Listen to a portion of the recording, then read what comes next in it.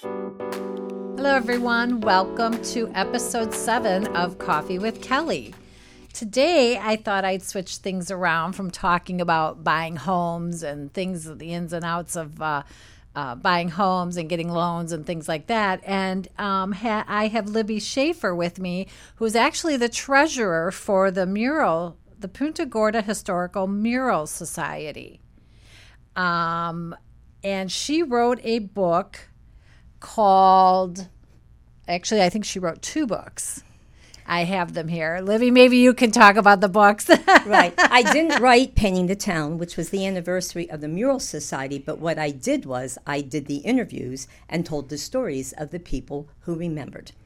And then The Ladies of Punta Gorda was the first book I wrote, and that's special because the mural of the Ladies Remembered was painted from that book. The Punta Gorda Historical Mural Society, brief history on that, would be that they were established in 1995.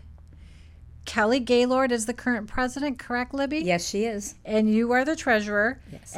And you have The Ladies of the Punta Gorda, and you published that book in 2014? 2014, at the request of a woman named Helen Roble, a longtime resident who wanted the ladies' stories told. Okay, and is there a story about Helen? What is her background? Helen came here from Ohio.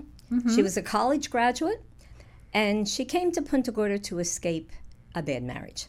She was a victim of abuse. She came with her children because her mother and her stepfather lived here.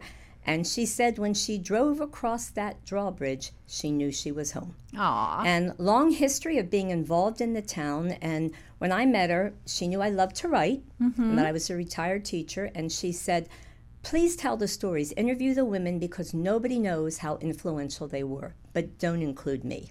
Aww. Helen's story is in the book, and she is on the mural. Okay. And a big supporter of the Mural Society itself. Now, where is that mural in town? That mural's at the corner of 41 North, or Tamiami Trail, and Olympia. Okay.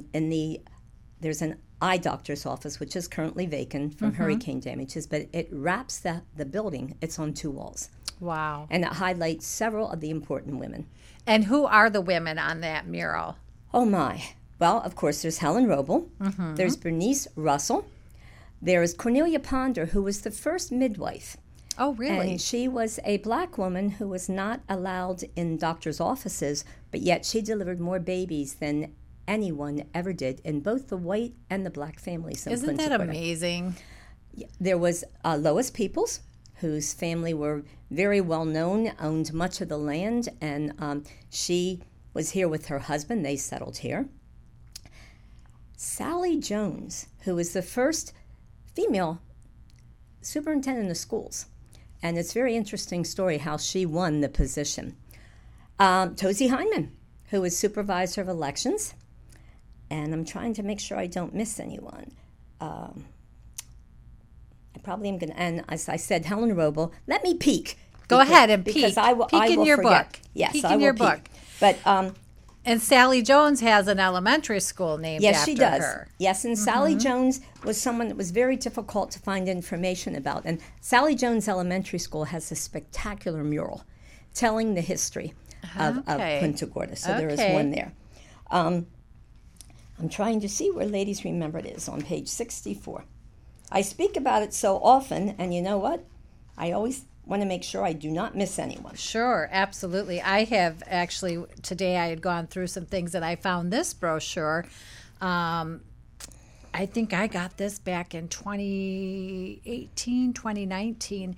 And it talks about the different murals in town and the walking tour. And Libby was saying while she's looking that up that Kelly Gaylord now does the walking tours in town, and that they do these for groups that come into the area. And they had done it for a group from Minnesota last year, and they probably will be doing that again. So we'll make sure that we get information out to everyone on how to contact them. So what did you find? The only person I missed was Mrs. Virginia Trabue, whose husband was actually the founder of Punta Gorda, named the town after himself.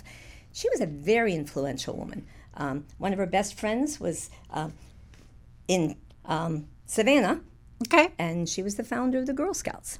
And Virginia Trabue was very quiet-spoken. People thought she only played chest with her husband. That is not true. She's the reason there's an Episcopal church in Punta Gorda, and she was a force to be reckoned with.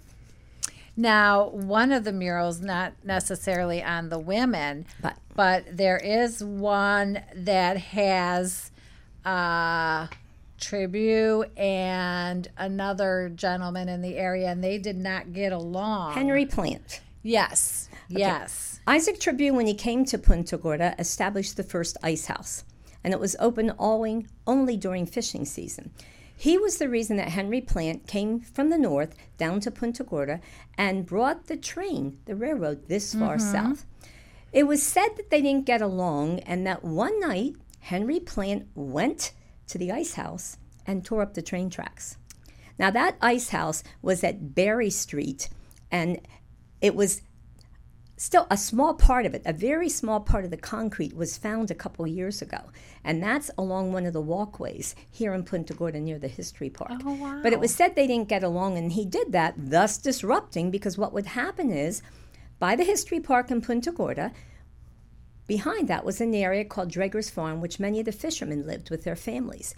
And they would load the fish up on train cars, and it would go out to near Fisherman's Village, to where the dock was, and the fish would be shipped to New Orleans, to Cuba, and to other places. Okay. What Henry Plant did was to stop that, so there was no longer an ice house. Ah, is that how did they repair it? And the ice house? It was not repaired. That was just it. That was the end end of it. And at a later time, Tribute tried with some investors from New York to start it up again. It did not work. Oh, wow. So now in town, where we have the ice house, is where the ice house was after that. And it's actually where we finally got electricity in the streets of Punta Gorda because of that ice house. Oh, really? It was the furthermost ice house in the state of Florida. Wow. Very interesting. And now it's a great restaurant, so if you ever are in the area and you want to go, and they have darts, dart tournaments there all the time. It's a great place to visit. Parts of the walls are from the original ice house. Okay. I kind of thought that by looking at the building that would be true. Wonderful stories of the Iceman of Punta Gorda, whose daughter passed away several years ago, and his granddaughter still lives here. Okay. And the stories that she told about riding with her father and swinging on the cables that brought the big blocks of ice down. He would lift these 50-pound blocks of ice on his back and deliver them to the houses in the area, and even out on 776. Wow. So going back to the women on the mural, how many of them are still around, if any? None. It's a funny story, but yet it was done for a reason. When we decided that we wanted to have the mural, Helen Roble told me they will never agree to a mural of all women. And we all said, watch us. So we worked to get the mural, and then we realized there were so many women of influence, there could be a problem. Families might be upset if their mother wasn't included. So the first rule was you had to be dead to be considered for the mural. And got a lot of laughs, but it worked. And it was very difficult. We tried to pick women who represented education, who represented religion, who represented business, who represent all different aspects of Punta Gorda life. Okay. And you said there was a couple with an interesting story? Well, there are a few interesting stories. I mentioned Virginia Tribute and how influential she was. Yes. But Helen Roble is the reason why there is a county fire company with paid employees. Oh, really? There was not one. And she was a volunteer firefighter. Oh, wow. She would drive an Army deuce-and-a-half truck, double clutch, to the fires as soon as the alarm went off, because you see all the men were working. Right. And she got her friend to ride on the back, and they had a water tank which was not strapped down. Helen was a bit of a fast driver. So if she went around corners too fast, that truck would go up on two wheels, and she had to make sure to slow down. But she and her friend would go to the fires, and they would spray water on it until the actual firefighters could get there. Wow. She was very upset because there were injuries, and firefighters were hurt, getting there a little bit late when the fire started. So she got herself into a meeting of the commissioners and marched in where women did not go, and proceeded to tell them the story, and that we needed to have a county-paid fire company.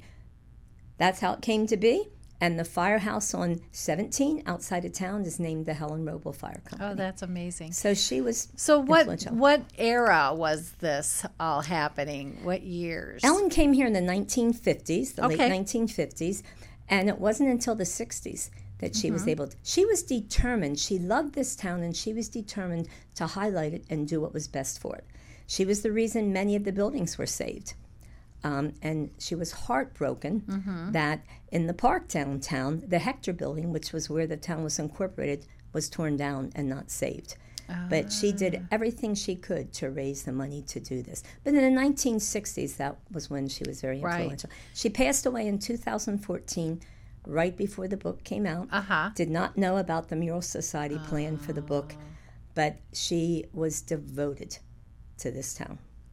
And some of this, I mean, I'm surprised that this was the 1950s, although we have to remember, women didn't get the vote till 1919. And even in the 1970s, a lot of women couldn't go into a bank and open a checking account unless they had their husband's permission, let alone get a loan or anything like that. It's still not 100%, may I tell you. As a widow within the past year, I can tell you there are still a lot of issues that people don't know. There? There's another wonderful story that Sally Jones. Yes. She did not have a college education. Oh, really? At the age of 16, you could take a test and you could teach in Florida at that time. And she did have 2 years at college when she got her first teaching job, which was not here. It was south of the area.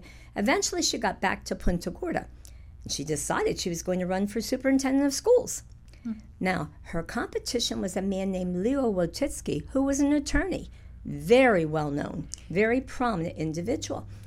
At that time, we weren't barraged with television, of course, and we weren't barraged with radio, and we weren't barraged with newspaper. Those people who were candidates would meet on street corners in town, and they'd begin talking, and people would gather around and listen to them.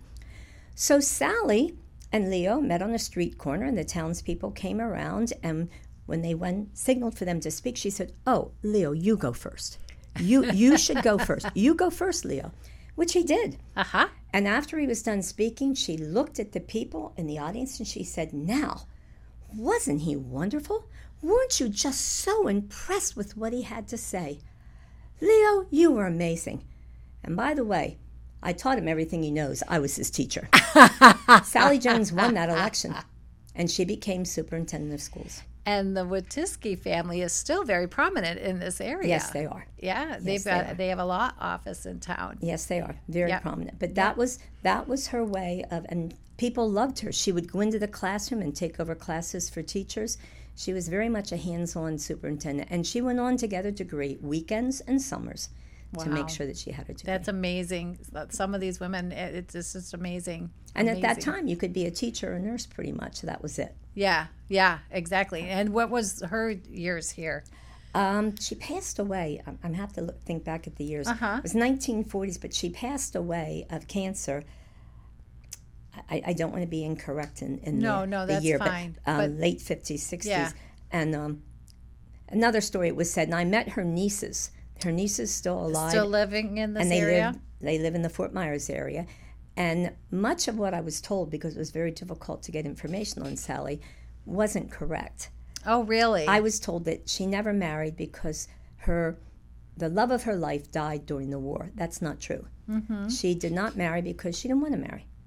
Her father died, and her mother had a very rough time of it with her brothers and her, and she chose not to ever marry. Oh, wow. Yeah.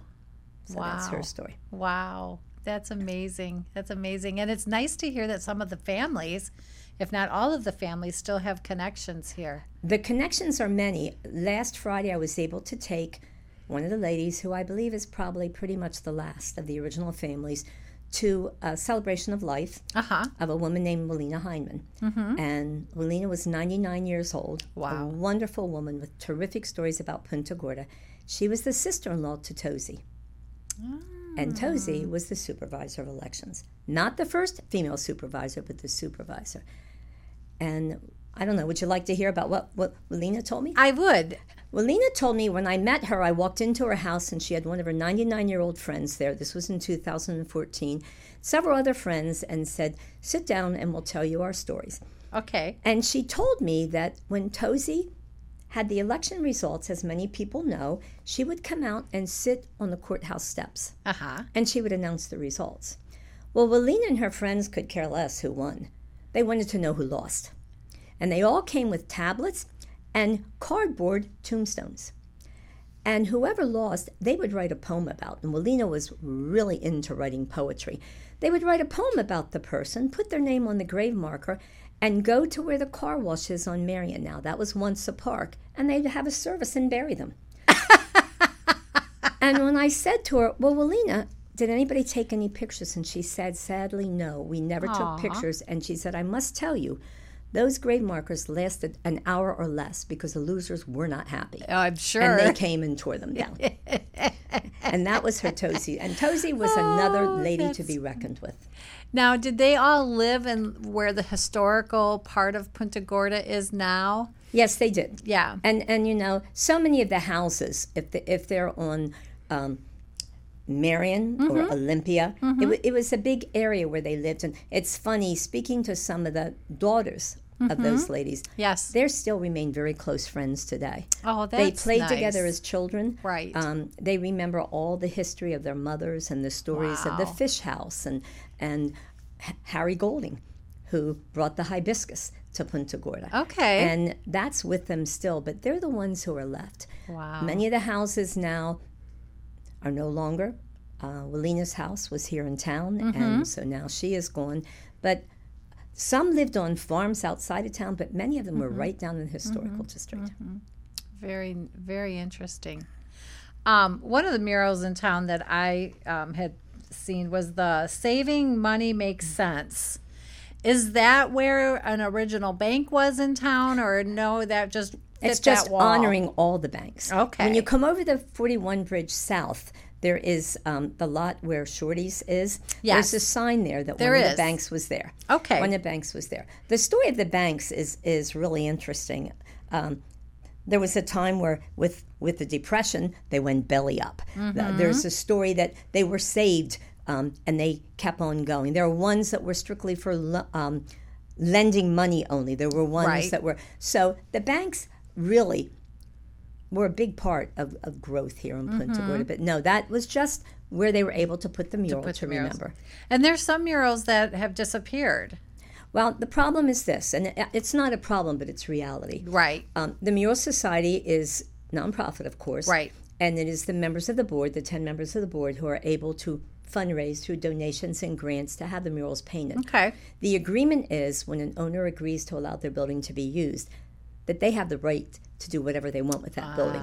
So if they choose to tear the building down, Yes. if they choose to paint over the mural, that has to be. Yeah. So sad, and that's how we've lost some of them, and some of them we lost in hurricanes. Yes, yes. Charlie did a number on this town. I know we just went through Ian, but Charlie really came through and kind of cleaned town. Any buildings that had been dilapidated, I'm told, are gone. There was the Punta Gorda Hotel. Oh, yeah. Which is gone. Well, that was gone before Charlie. That was in the fire. Oh, okay. In the fire. That was burned in the fire of suspicion that nobody has ever discovered why that happened. The one mural that involved the hotel and the famous people who came to town is no longer with us. We replaced it once. Right. But there were cracks in the building and leaks, and the second time it was just not possible to raise the amount of money needed again to replace it there. But there were so many famous people who came to town, you know, who are on the murals that this town had boat races. It had Thomas Edison came and stayed here. Henry Ford came and stayed here till they moved further south. Famous golfers came. It was just Firestone. This is where they all came for the winter. Right. And they would stay in that hotel. Do you know, is it true part of the Punta Gorda Elks, part of the building was a cabin it was for a one hunting, of the families? It was a hunting area. And one of the women, who is no longer with us, told me stories about being a child there, and they would have a hunting and fishing guide, and people would come and stay there. Some of the stories about who stayed there are not correct, so I'm not going to mention names. Unfortunately, that was very badly damaged in Hurricane Ian, and that has had to be taken down. Oh, it had to, yes. huh? It had to be taken down. Oh, but that's that sad. hunting lodge, they were known people who would come who would want to go out into the wilds to hunt or to fish, they had a guide who took them there. And it was this was a very well-known town for fishing, for hunting. It was once the largest pineapple producing area. Wow. It was known, for cattle. Yes. Is it true Kings Highway was the cattle trail? Well, it was part of it, but the stories that I loved that were great, Cattle Drive is one of the murals, which is just wonderful, off of Olympia. And the cow herders would herd the cattle into town from outside, and they would come down Old 17 into town, and they would cross into town, and then they would be loaded onto ships. Okay. Not too far from where one of the bridges are now. Okay. And they would be shipped to Cuba and New Orleans and to different places. Very interesting story. There were 3 women's groups. There was the Fortnightly Club. Okay. And the Fortnightly Club were into reading books, but only books that were proper for ladies to read. There was the Married Women's Club, and the Married Women's Club wore their hats and gloves and met for tea, which was very important. But there was the Civic Club, and the Civic Club became incensed because the cowboys were not watching, and the cattle were tramping on their lawns and damaging their flowers.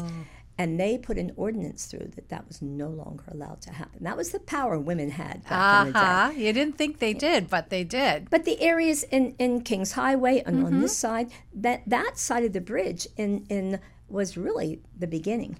Charlotte Harbor area was the beginning, not Punta Gorda. Right. That's where many of the... Right. And for a long time, there was no bridge. Right. There's another historian that I want to get a hold of. I saw him talk to a small group at the Keller Williams for Juneteenth Day.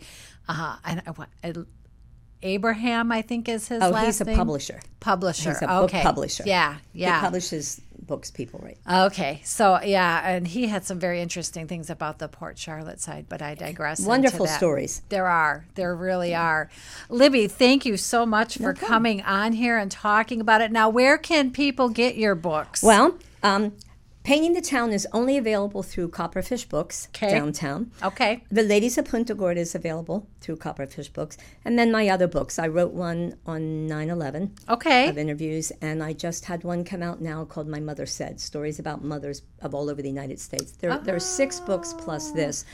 The 9/11 book, Our Brother's Keepers, and My Mother Said, and the lessons I learned are available on Amazon, Books a Million, and Barnes & Noble. Okay. All my other books are available at Copperfish and some other independent bookstores. But Copperfish is the best. Well, very good. Well, thank you so much. Welcome. I have loved the stories. I love history. I hope that you all do too, and you'll tune in and share this with your friends and family and get to know the Punta Gorda area, Charlotte County area a little bit better.